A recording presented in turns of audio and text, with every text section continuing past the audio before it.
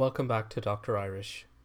Last time we spoke about how gender differences are not universal, and in fact, masculinity and femininity are social constructs that differ between cultures, so nothing is universal.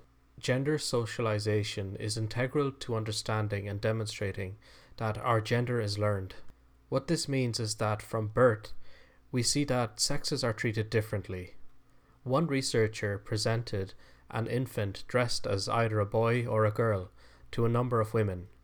Her subjects handled the female child tenderly, the male child more aggressively. The female child was treated empathically with caressing and nurturing touches, whereas the male child was treated more aggressively, for example, by bouncing them on their knee or lifting them up in the air, all based on how the child was dressed. Another way is by welcoming boys to, quote, the blue world, or for example, the pink world for girls. And that's all the researcher had to do was dress them up according to those colours.